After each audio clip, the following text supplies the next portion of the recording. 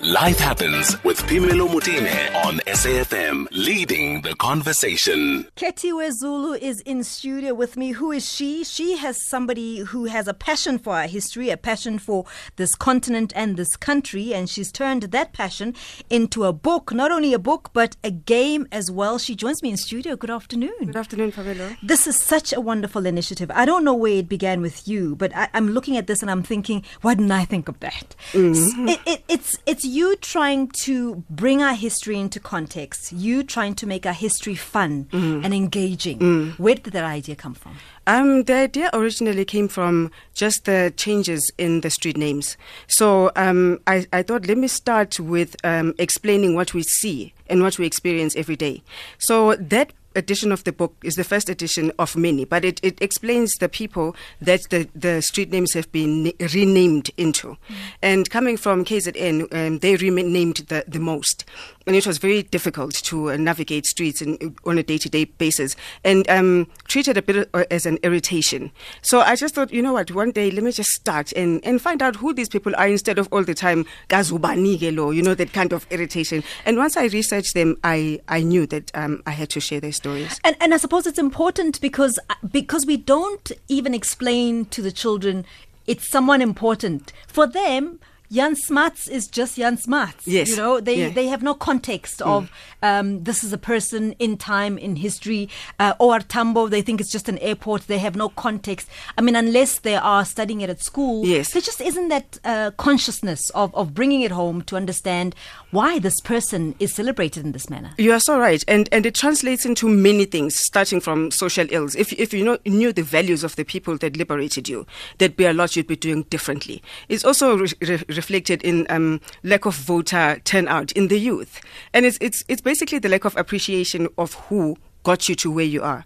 And I just thought if maybe they could be told simplistically, because the book reads very simply. Each person is no more than 2 paragraphs long.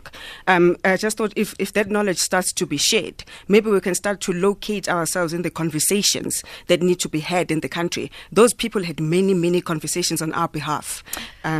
I'm still surprised by how few people, we celebrate. We have the names that we know of, you know, the very famous names, the big ones. But I'm still surprised by some of the names that some of us have never heard of, and some of the names that we're not bothered to find out about. And it's the smaller guy. We know the Owar Tambos, the Nelson Mandelas, but do we know AG Champion? Do we know all the other ones that were a tightly knit community that just had one vision in mind, and that was to free South Africa. We know that we haven't quite captured our history entirely. We know this. We have. I don't think we've begun. When you think that some of the people I couldn't find dates of birth for, it just shows how much hasn't been done yet.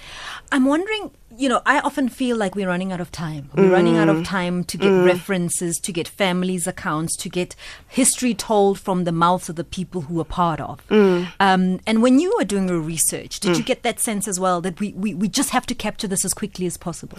I did. And I did get the sense that the more the distance from apartheid, the more forgetting happens. And when the more you forget, the more you start to not place yourself in a history. And like I was saying, in conversations that need to be had about the country, the bigger conversations that need to be had.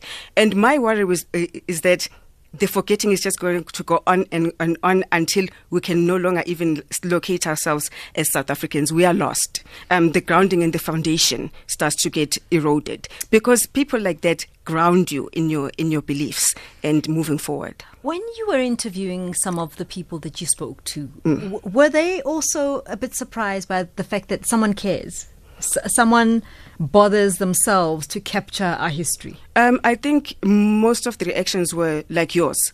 Why didn't I think of this? Why have I been sitting with an irritation for so long? I could have bothered. So most of the people I tell about the book, the first thing they say is, I'd actually now like to know, because I've also been wondering, but just never had the time. And the problem is our history is all over the place. That's the problem. So you research one person, find them on this platform, that, and I wanted all of them to be in one, almost like dictionary reference guide, and hence the putting together of the book all of them. It's important what you've just said, because we also don't populate the internet with our history. So when we go into Wikipedia, for instance, we don't find anything, and we forget we are supposed to be the ones inputting that information, and we don't do that. And we live in a hope that somebody else will. Yes. You hear a lot of conversations now in the Department of Education saying that history is going to be compulsory. And the worry is that where's the content going to come from if no one is writing it? And I'm no historian. I am a creative writer by trade. But I just thought my contribution perhaps would be to start collecting this and putting it into a book so that it becomes a learning material, even if it's not entirely a history book, but just a knowledge book. The book is called South African History Retold. After the break, we're going to be discussing a game that follows this particular book. Life Happens with Phemelo Motene. I'm in conversation with Khetiwe Zulu, author of the book called South African History Retold. And really, it's a beginner's guide to a history behind the street names that you see. And as Khetiwe said earlier to me, there's this irritation. And you saw it a lot. People saying, well, can't they spend the money somewhere else? Why on earth do we have to bother ourselves? And what is the answer that you came to, Khetiwe? There's a lot of finding yourself as a member of society if society is named after the people that are of your own kind. So when you are driving on John Foster Square and you know that somebody got thrown over one of the jail cells, for example, and you are not placing yourself as a member of South Africa anyway, because nothing is named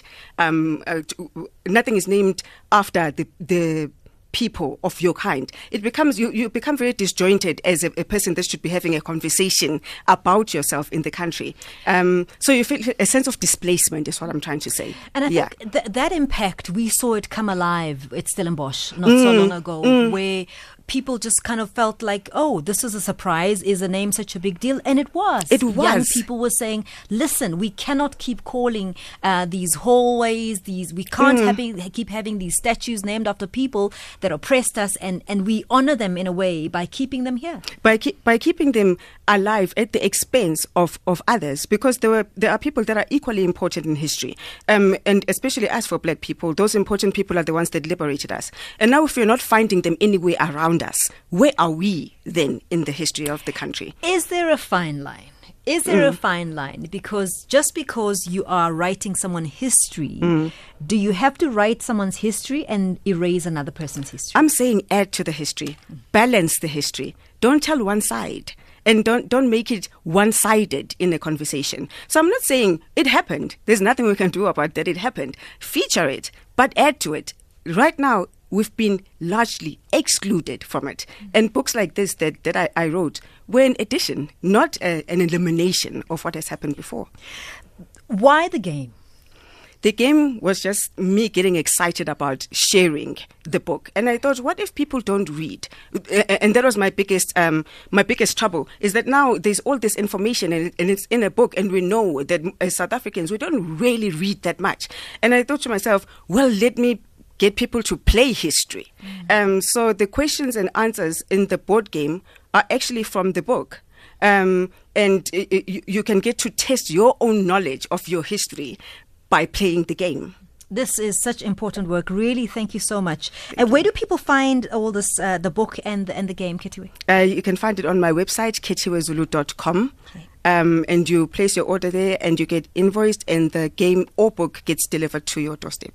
Fantastic. Yeah. Thank you. Thank you I very really much. thank you on behalf of my children, on behalf of everybody who needs this kind of guide. And obviously sometimes, you'll have children ask you and you're too embarrassed to say, I don't know. Yes. You're too embarrassed to say. Yeah. This is such a lovely gift. Thank you very much. South African History Retold is the book, and it just tries to navigate the streets that have been renamed, give you a sense of who these people are, why they're important in the context of why they are placed where they are placed, and so on. But really a wonderful gift coming out of South Africa, South African History Retold. It also goes along with a game, a board game. So if you're interested and your children need some education, this is definitely the book for you. Khetiwe Zulu, author of the book South African History Untold. Thank you so much for coming in. Thank you for having me.